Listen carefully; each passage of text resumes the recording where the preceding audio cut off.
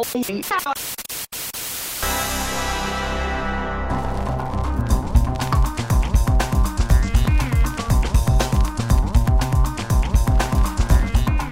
to my basement, everybody! Second episode in 2013. Every week you sound the same. It sounds like we could record you saying that.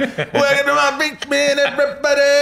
Woo! You know what's weird is when people come over and we're not recording, I still do that as well. Welcome to my home, everybody! Woo, I'm Victor Lucas. That always freaks people out. You know, the funny thing, I got show. last week we had a Wolfman Jack reference on the show, Yeah. and I got a tweet from a guy, I don't remember who this was, and he said... Is that why you've grown this mustache? He said you sound less like Wolfman Jack and more like Sling Blade. Oh, yeah.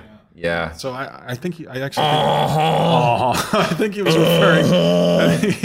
Don't do that. That really, we're alone down here, and it makes me really uncomfortable. Grab a seat by my action figures. I forget how Sling Blade. Jose always does an awesome Sling Blade thing. Jose does awesome everything. He's got good voices, man. You should work on your voices. He's a wonderful, you should warm be funnier. man. I don't want to do any can voices. Can you be funnier? Go I'm to not funny going to be school. anything than what I am. All right. This is all I am at this age. Can you explain your mustache to me? What is wrong with my mustache? What's happening with your mustache? Last week I had a beard. Okay. And then one night I went home and I shaved off part of the beard and I decided I didn't like it, so I shaved off a little more of the beard, and this is the result. Do your cats approve? Do they look at you and still recognize you? Do they find know it it's tickly you? When we have our little cat special Oh, moments they like together. it. Okay. They get tickled. They think you're one of them now. They get a little mustache tickle. Yeah, you know what they say to me? They look at me. They look at me. They're like, "Look how silly you are with your stupid hairless face. You need to get some hair on your face, and you need to be more like us because we are hair faces and you are hairless on your face. Man. You only have hair on the top of your head. I'm just grateful to have hair on the top of my head. I'm grateful that I can even grow hair on underneath my nose. You should just try to grow hair all over your face and then really just become like a cat person. I'm really hoping some shoulder hair comes in this year. In fact, some did come in recently. And So what have you been playing lately, my friend?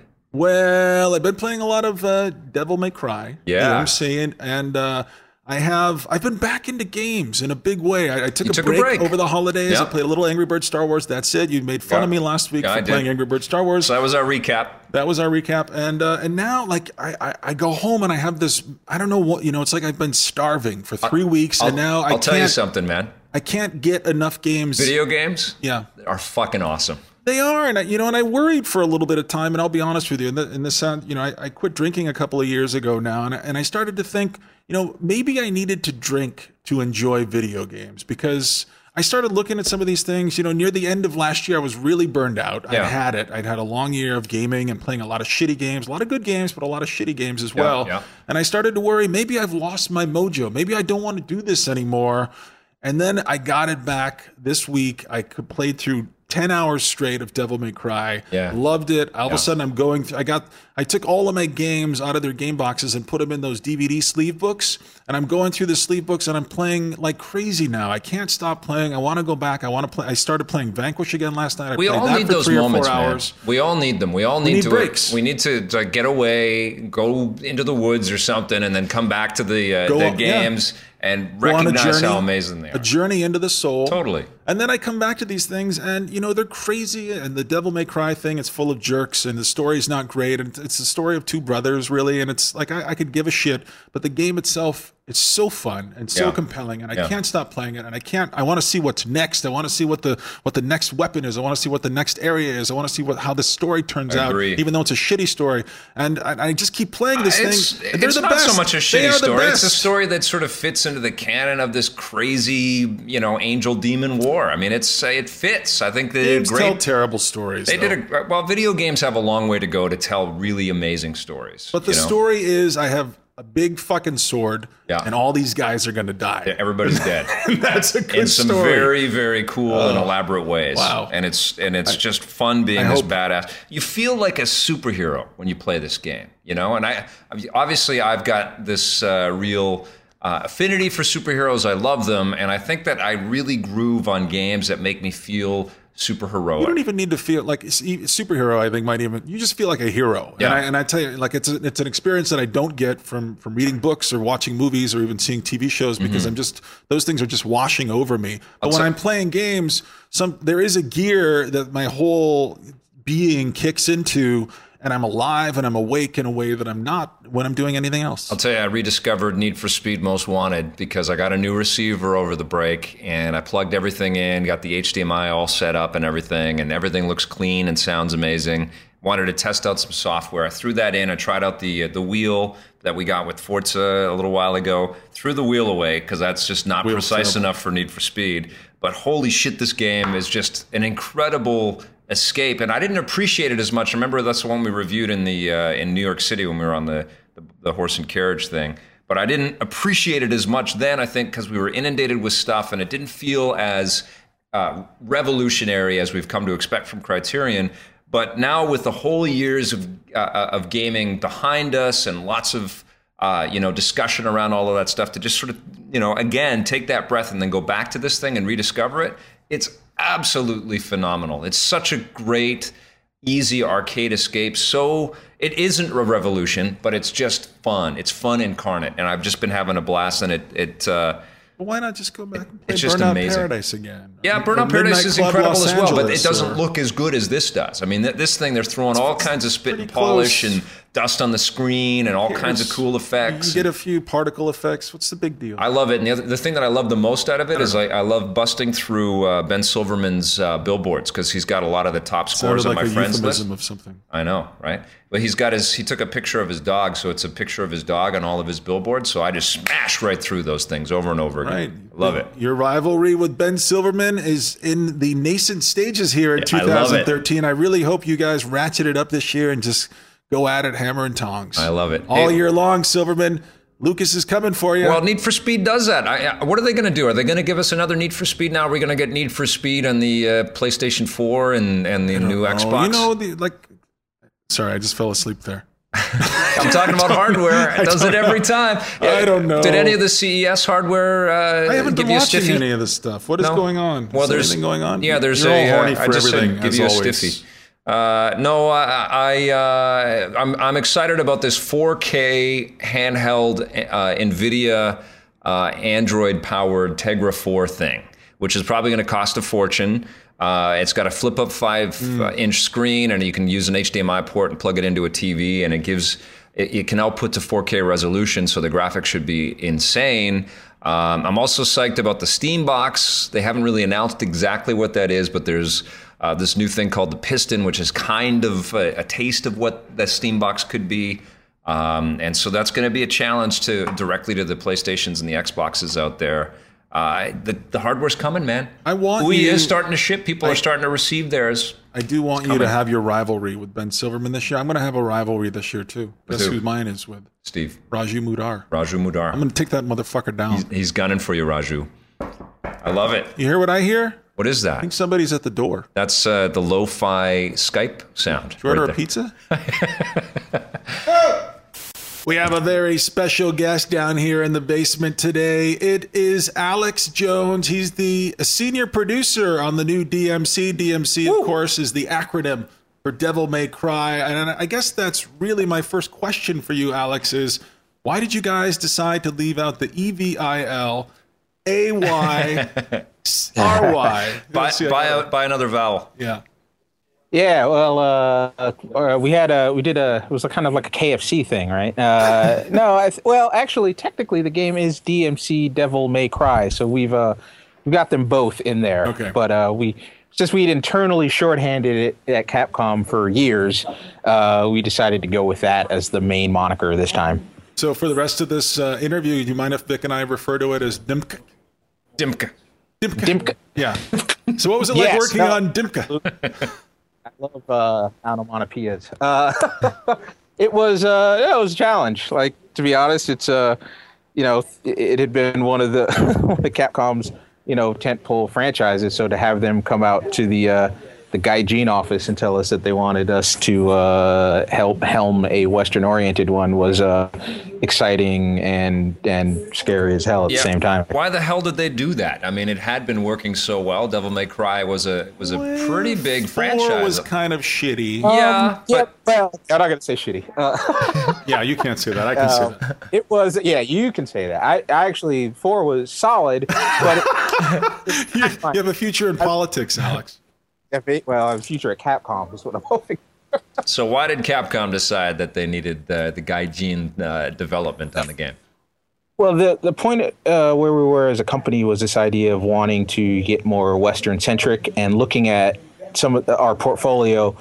DMC was one that had always had, a lot of appeal to Western audiences, even though it still had, particularly in terms of presentation and story, a very Japanese feel to it.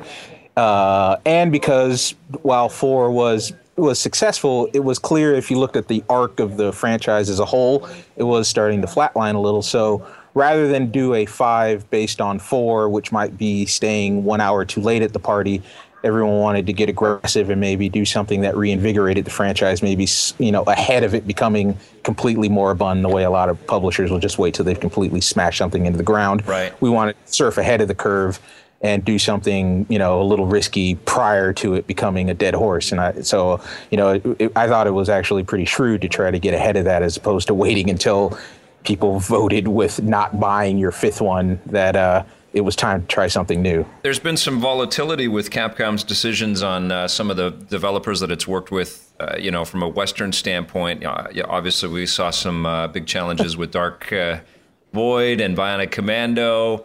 What happened with choosing Ninja Theory? Why were they the right choice to pick up the reins? Well, Heavenly Sword was certainly one hell of a calling card. It was one of the first games that made the PS3 look like it was actually a year on from the Xbox in terms of technology. And then their core competencies as a studio, like they're great at storytelling. They've got a great character modeling, a very distinct world art style. And all of those things align with what a DMC game needs to do well. And we felt, looking at the combat from Heavenly Sword and some of the stuff we were able to see on Enslaved by that point in time, that while they obviously weren't up to the Capcom standard at that point, with an infusion or an influx of having guys come over from Japan and provide, here's how we make combat games, here's how we do our combo systems, here's how our philosophy of how we approach that, and even getting down to the nitty gritty of counting frames and put the hit stop here, that kind of stuff, that we felt like awesome. they could get there with our assistance in terms of the responsiveness and the amazing combat, and everything else we wanted exactly what they did with some of their other games. Like they have an amazing ability to tell stories in games. They believe in trying to tell more than just simple stories, and they obviously have amazing technology when it comes to things like cutscenes, and they have an amazing in-house art team and some innovative design stuff outside of the combat sphere. So they just were they had the right amalgam of skills, and the areas in which one could say, up in terms of Capcom, where they might be considered deficient by our standards, we felt like we were absolutely going to be able to tutor them up to our standard. And also a real, sort of proven affinity for 3D action adventures. I mean, they love hack and slash, right?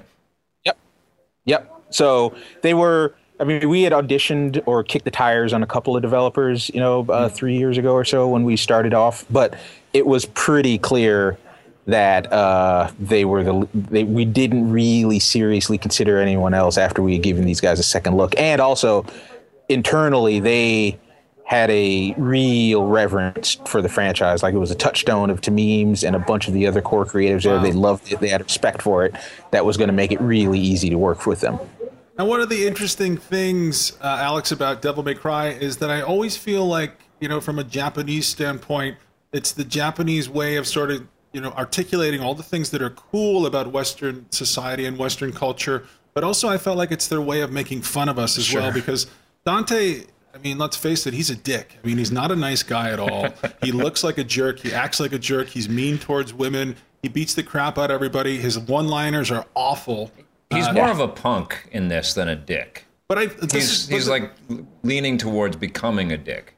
He's going to be a dick in the next game. Yeah, okay. Dimka 2. Yeah. He's going to be such a huge dick. But I guess that's my question is, in rebooting the series, you guys decided to preserve his jerk attitude. Tell me a little bit about the decision behind that. You could have made him a nice guy. You could have made him like Ryan Gosling from The Notebook. Right, yeah. And you didn't. Yeah. Would have been terrible. I would not play that game. Dimka 3, maybe. Dimka Notebook. And we could come back with The Vow right after that. That would be equally as terrible. the whole ethic, I think, not just as far as just Dante's personality, but the broad ethic of making the game was there are certain things that we felt we needed to update to come into more alignment with what contemporary tastes were. So obviously making the world a little more real and all that. When it came to Dante, you still want to update him in that same way, but there's an essence to that character that you just can't completely walk away from. A lot of people are obviously, as we found out, incredibly passionate and very sort of enduring way about wanting the exact Dante that they've had in the past. So in spite of what those guys think, we were mindful of that then as well. But so we wanted to recast that dickishness to make it more in line with the tone of the game we were making, which is clearly less campy and so more sardonic. Maybe the humor is more world-weary and gallowsy. He's still got a streak of irreverence to him, but it's not camp irreverence like you guys point out too. It's an act more sardonic, I guess. Yeah, shit, it's a reboot. You guys needed to kind of take a breath and refresh everything. And I think that you've done an impossible thing in being able to appease longtime fans like Scott and I, but also bring in a whole new group of people, which was obviously the direction for this thing. That was the reason why this was all set in motion to begin with. Adam, did I say I was appeased? Did I use the word appeased? You said you're very happy. I like the game. You gave it a higher score than me. I did. Yes. Vic actually gave the game an 8, and I gave it an 8.5. So how do you like that, Alex? You get to ask all the questions for the rest of the. All right. Vic has been. I've been banished. Backburnered. Now, you guys did include, in the original Devil May Cry. I sound like such a nerd here. Yeah. It'll be amazing if a woman ever actually loves me. But in the original Devil May Cry, there was a giant boss fight against a bird thing, and he says, "Flock off, Featherface." One of the classic Shakespearean lines from video game history. Flock off, Featherface. And you guys managed to get a couple flocks in here as well. Tell me about the decisions behind trying to include those flocks. Yeah, we are plumbing the depths here. We had an ethic of no pun left behind. And I don't think we left a single opportunity on the table. I don't know if I'm proud of that, but there is no opportunity as you play the game where, in fact, there was one time we were reviewing the game and there was one boss battle, and I'm not going to spoil it, but the character was particularly unsightly, and I'm thinking, like, how did we not say that's a face only a mother could love? And just as I was thinking that, she said it. He says it. So we once again, right? Continuity. People do want to hear a bon mot or two, and so hopefully we've provided that. And not only do we have flocks, we have the non-flock version of that for those who like their punniness a little more profane. Yeah, it's a tale of excesses, this game, which I think is the addiction. I mean, you just feel overwhelmed with all kinds of cool choice, combat-wise and content-wise. Tell me about the development process, though, because you were the senior producer working out of California, and then you've got Japanese overseers over the entire property, likely. Yep. And then you've also got this team in England. How the hell did you guys sort of synchronize watches and stay on the same page? Actually, we basically brute forced it, which is to say we just went out there every month for about a week, sometimes longer. Yeah. And we were on a monthly milestone schedule, and we would do a fine-tooth comb, white glove, insert your favorite metaphor for thoroughness here, inspection of the entire build to that point, give super detailed feedback, and we'd be there for 4 or 5 days. And then I have weekly calls with both Japan and with Ninja Theory when we were not together. So is that a lesson learned from sort of letting the reins go a little bit too much on Bionic Commando and Dark Void? I mean, I know there was a similar philosophy, I think, with Dead Rising 2, where there was a little bit more sort of Osaka Capcom involvement in the development of these games. Is that the way to do this? Is to be there as much as you can? Yes. I mean, the short answer is there's just no substitute for face-to-face communication when it comes to stuff. Things get lost over email. They certainly get lost in translation over 3 languages and 2 time zones. So the only way to actually make sure that you're going to get through what you need to is to all have the discussion in the same room. I can't speak for, the other projects that weren't perceived to have gone as well. Yeah. Or objectively didn't go as well at this point, to be honest. Because I do think that there's obviously also, I would just say, look, Ninja Theory is an amazing developer. Like, just left to their own devices, they wouldn't make a game that was bad. So our involvement was only going to be additive to what was already going to be a fairly, high quality baseline anyway. Like, right. The most frustrating thing, usually if you're an external developer, at some point you're trying to drag a developer to finish the game up to an acceptable quality bar so you can finish it. And the developer is kind of fighting you because they want to get out and just start working on the next thing. Yep. Here, you have to pry the game out of Ninja Theory's cold, dead hands. Because you can feel that, man. You can feel that when you're playing the game. You can feel like they were working on this thing like crazy right up until the bitter end. No, I mean, look, now I can be, sort of philosophical and lighthearted about it. But at the time, like, you would get really angry when they're just putting stuff in at the last minute. Let's stop doing that, man. We need to put this thing in a box. So, but, in retrospect, it's the only sort of developers I'd want to work with now. Like, the amount of pride they take in their authorship is, just not anything that I've experienced working in XDev before. Awesome. When I worked on internal teams, I had teams that had that ethic, but this was, I would love to just work with those dudes forever. They're great. That's amazing. Alex, one of the things I noticed while playing the game, and maybe this is a testament to exactly what you're talking about, is there's no shortage of new toys to play with over the course of this game. You guys are constantly rolling out new weapons. I don't want to give anything away, but they just seem to get crazier, every level, wilder. Yeah, every level, and I just start getting into a groove with a weapon before suddenly you're rolling out something new. Try this out.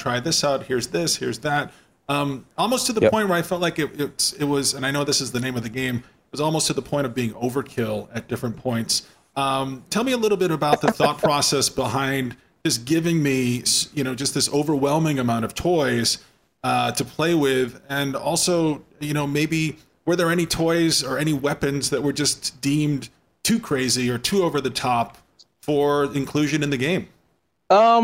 Mostly we trimmed for not reasons of craziness. Like, it would be hard to say, oh, that's too over the top for our game. Like, but it's just not really a sensibility that we brought to it. Like, we wanted it to be, at least in terms of the combos and the combat and the weapons, as out there as we thought we could be. So nothing got cut because, that's too ultra or anything. It was largely a consequence of, you guys know, you make a fighting game, balancing, and any new addition has an exponential effect downstream on everything else. So largely we trimmed to the point at which we could sustain everything and balance everything. So there were some weapons that ended up on the cutting room floor, as all games end up cutting stuff. But it wasn't because we didn't think they tonally worked or they were too out there. It was literally because, you need to manage a tree and make sure that you can do everything to the highest possible level of polish.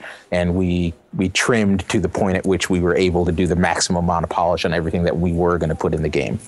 Is there like an overseer for Devil May Cry now, like the auteur, the person that's sort of in charge of where the franchise goes, like there has been in the past? I guess informally, there's no sort of designated, you are now the Don of DMC guy.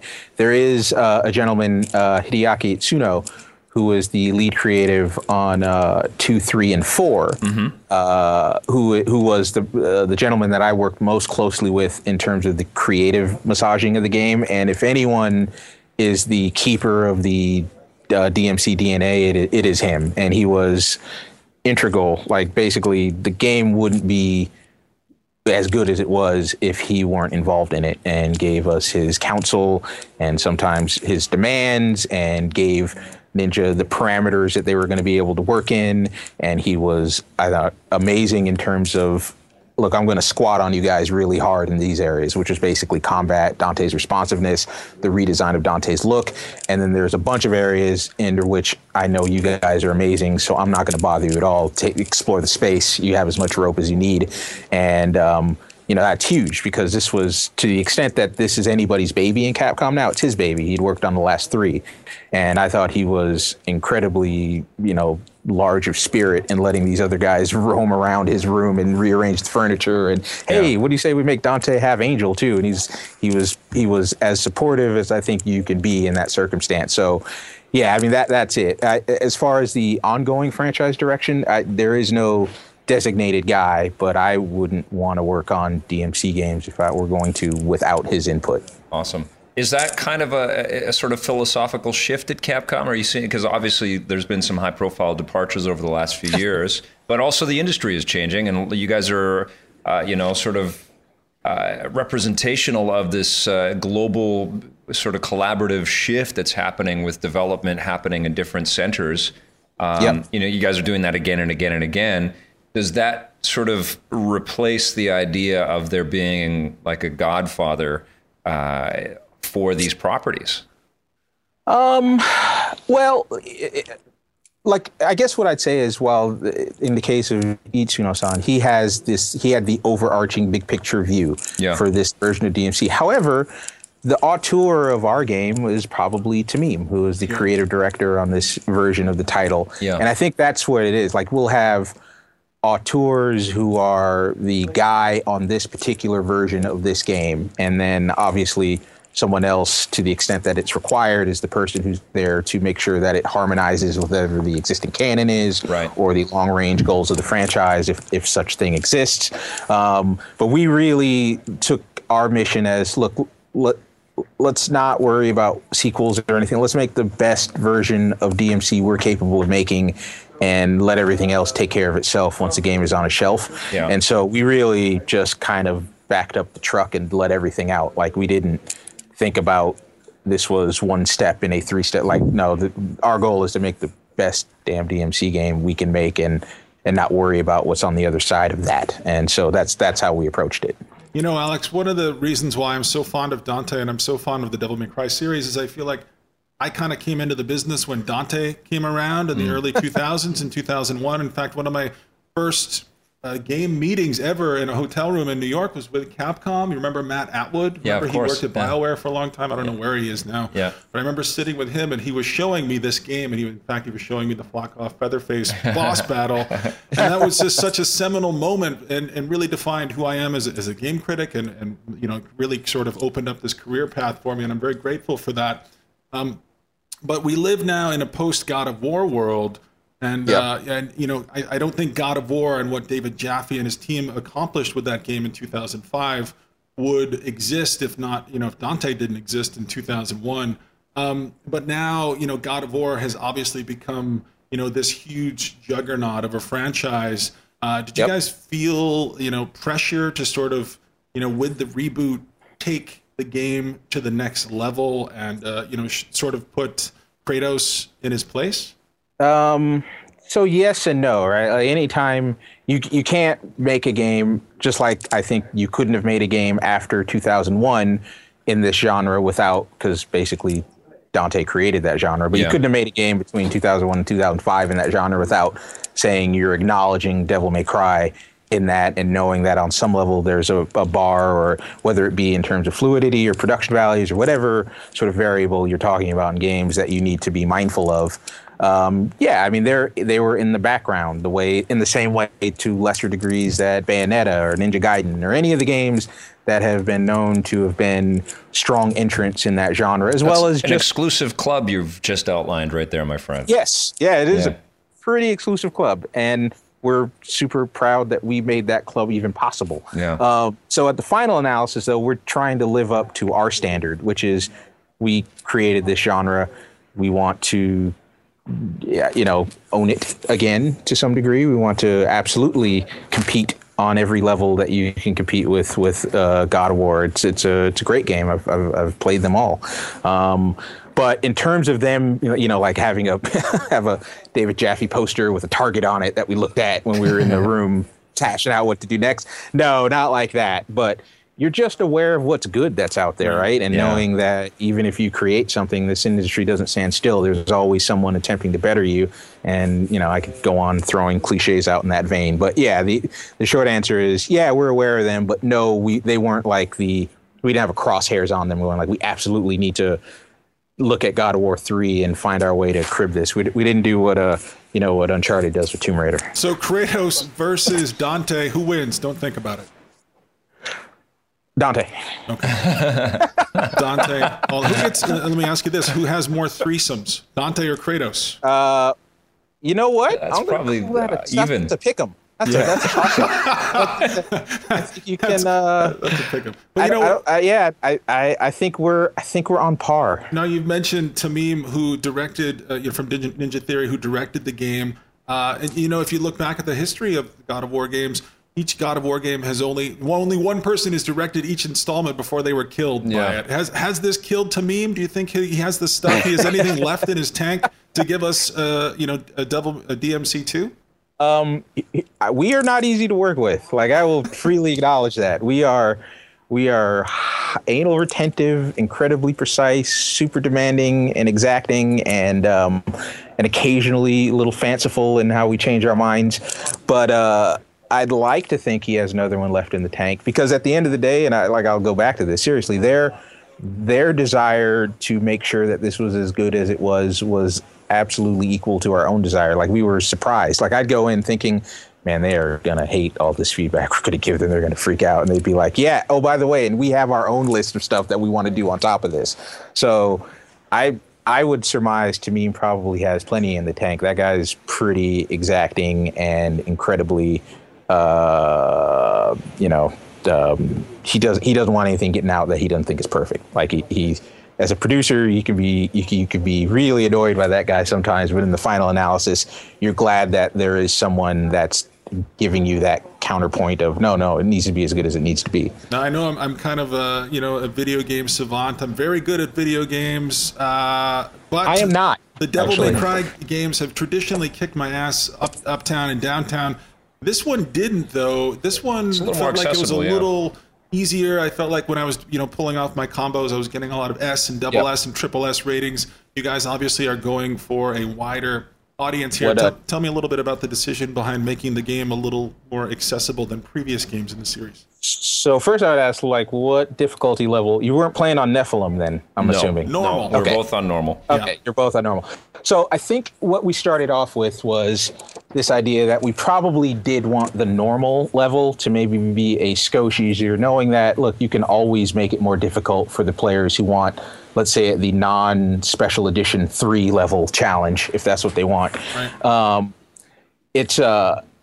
So I think what we had this idea of making the game excessively skill-based. Like, what we didn't want to do is make something that was so complex that only, guys to show up at Evo tournaments could play the game and triple S it and get the most out of it. Right. But we also didn't we wanted people to have a genuine sense of accomplishment and not have something where, and I played Devil May Cry 4, I got to be honest with you, like, I played half the game in automatic mode at some point because I'm not as digitally dexterous as you need to be to really I'm not get really every good ounce either. out of it. I'm just persistent. Like, I'll just keep going at it until I get it.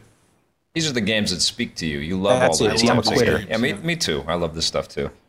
No, see, not that I have a robust life outside of work, but kids and so at some point I just have to acknowledge that I need to get to the end of this game. So I hear you. I put it in automatic mode.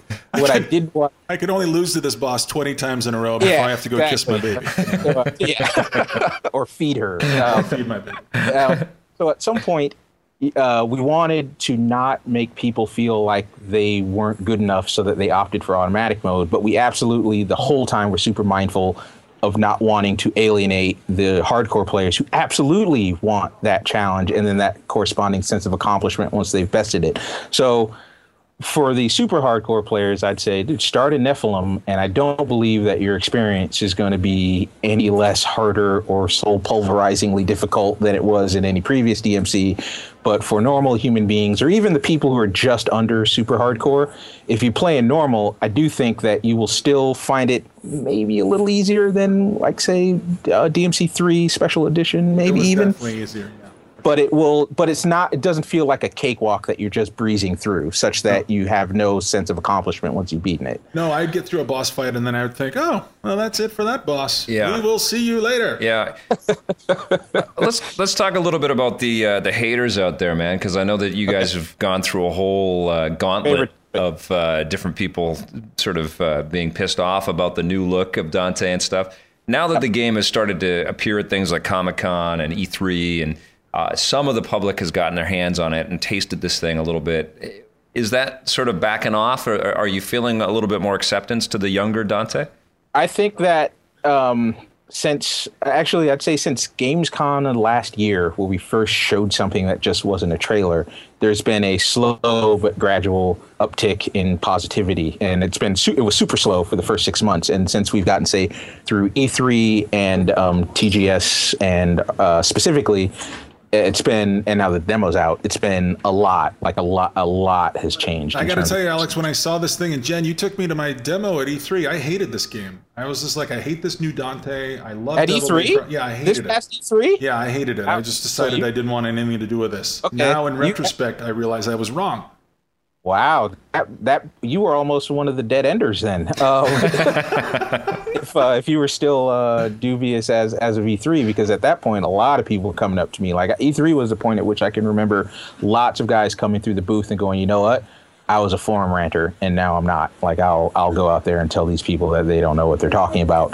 And I think that while I think we've turned it around substantially to the point where I don't worry that this is going to have a meaningful impact on sales, I do think that there is still a hardcore contingent, an irreducible amount of the unconvincible out there, and that's fine. Like I understand people don't want change in some instances. People didn't want James Bond to have blonde hair, man. Exactly, yeah. And I think that, or I had a friend who was a Trekkie who to this day won't see the J.J. Abrams version, even though it has things that like plot and consistent characters and things that start people, fans of narrative in general, should probably. So there's always going to be that last sort of rear guard action of people who just refused to buy in, and that's cool. But I do believe that we've gotten that down to a fairly obviously vocal minimum, but it's not where we were a year ago, where obviously it was not what we would have wanted at that point. Is there going to be a Wii U version of this?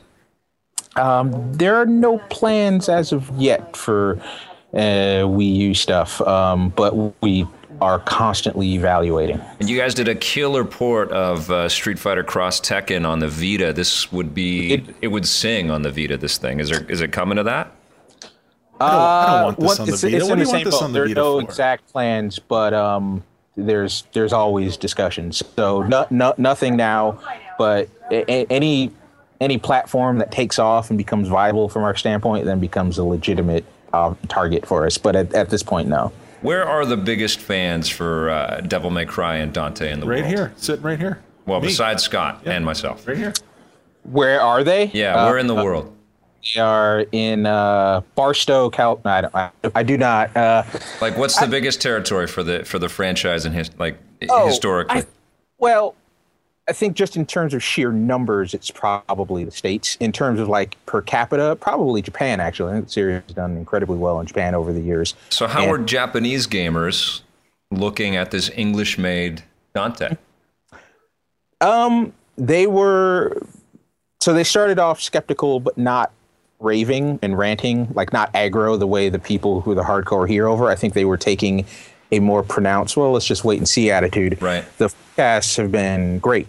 And I think that we're going to end up selling very well in Japan. And I think that they are open-minded. And we got a massively positive response the last two TGSs. Like I had to do a stage thing where I spoke English to them for some reason. And there were tons of them, tons of Japanese consumers who were really excited about the game. Awesome. And so I think we'll do well. It really has an almost like universal appeal. I just as I'm saying this, I remember I had a lot of people come up to me at the Gamers Expo thing in Europe this year, where it's pretty universally popular. I'd say that the American fans are probably the most aggro when we first. Well, people have nothing to worry about. It's a terrific game, and it's an amazing gift to have at the beginning of a new year. You know. Did you guys do any research in the name of creating the game? Did you have to visit any strip clubs? We quote unquote research. Yeah, no, right? Did you visit any urban settings where there were cameras up on the buildings that were shaped like demon eyes? Unfortunately, here's what I'm going to say about that and people who make video games. You don't need to do a lot of research into those areas. Did you go to any office buildings? Have a pretty good storehouse of just personal experience to leverage when doing things like that. I see. So I think we were all covered there. There's no need for anyone to take a separate trip out just for quote-unquote research. It's a single-player game, and you've got some extras and stuff that you can unlock, and all kinds of goodies to kind of sort of tack into the game as you get better at it. Do you guys already have a DLC strategy? Any kind of plan for more levels or extensions to the experience? We're thinking working on some stuff. We're not 100% certain, but yeah, I think that obviously that tends to be something that most games tend to do. We're not ready to talk about anything, but we've been kicking some ideas around. Did you reward Tamim for his excellent work after the game has shipped? Did you send him on a cruise? Send him to a strip club? That's he's getting married, man. There's no strip clubs in his future, at least until he is married for about 7 or 8 years, probably. What kind of marital plan is this? We've shifted into very personal discussion about Tamim now. This is nice. No, Vic's right, though. Thank you for releasing this in January because, this is... It's a great start, man. In the right way, Like, I played this thing obsessively. I couldn't put it down. I want to go play it again on the Nifrim level difficult. Why couldn't you just call it super hard or something? You got to make up this stupid goddamn name.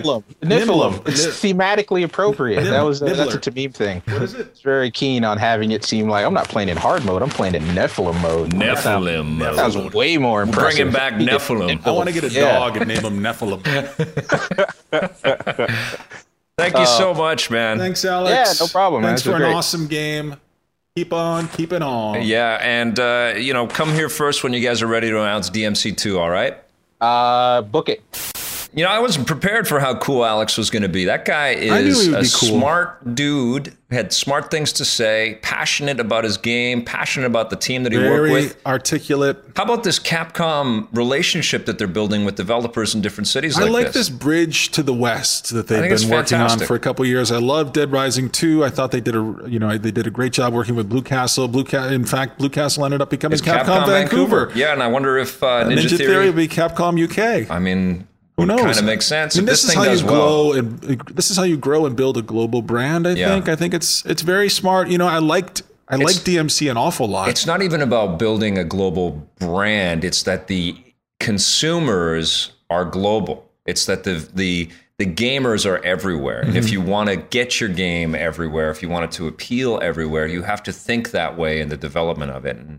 And the biggest titles are doing that. Well, you know what this is? This is a deeper, richer, darker, more mature Devil May Cry than we've ever seen before. And it's really a testament to the pedigree behind Ninja Theory. Some very smart people over there. Some people who know what to do with this, have an idea of where to take this franchise. And I like their ideas. Me too. I really do. And I think, like we say often when we see games of this caliber, it's if you're a hardcore gamer, it's a little bit more money.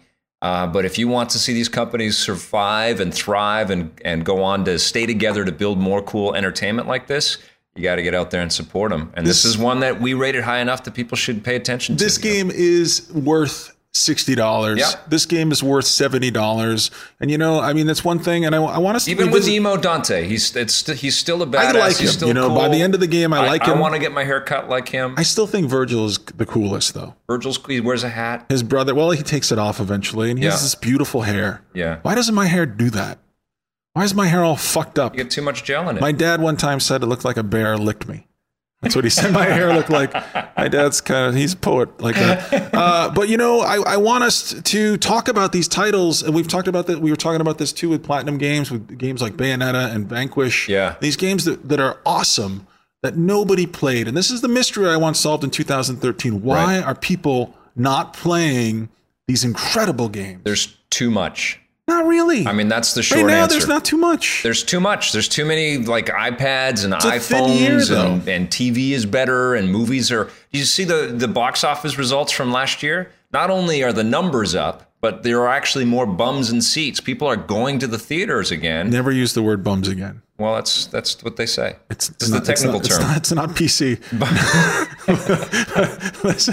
But I'm telling you, I'm not calling people bums. I'm talking about their bums. If you call yourself a gamer, these are the games you have to. Let's come up with a list. If you call yourself a gamer, maybe that's the root right there. Maybe people don't want to be called gamers. Maybe gamer is too constrictive of a word. What's the new word? Maybe it's Nephilim? It's kind of Nephilim. Maybe if you call yourself a Nephilim. If you call yourself Nephilim, spend $60 on Devil May Cry. For Pete's sake, go out and do it. It is worth it. All right, that wraps us up for this week. Thank you for listening. Yeah, Scott, just wanted to remind you that we're available on Stitcher. We're also on iTunes. We're at VixBasement.com. We've got a Twitter account, a Facebook account. What the fuck else could we get? We need a porno show. We need a Pinterest. What the hell is... First of all, we need somebody to explain to us what Pinterest is, and we'll get one of those things. You know what it is. Don't pretend. I know you're putting pins in everything. I don't. Yeah, you put a pin over there and over there. All right. Well, we'll see you next week, everybody. Thanks for listening. Sorry, I got weird at the end.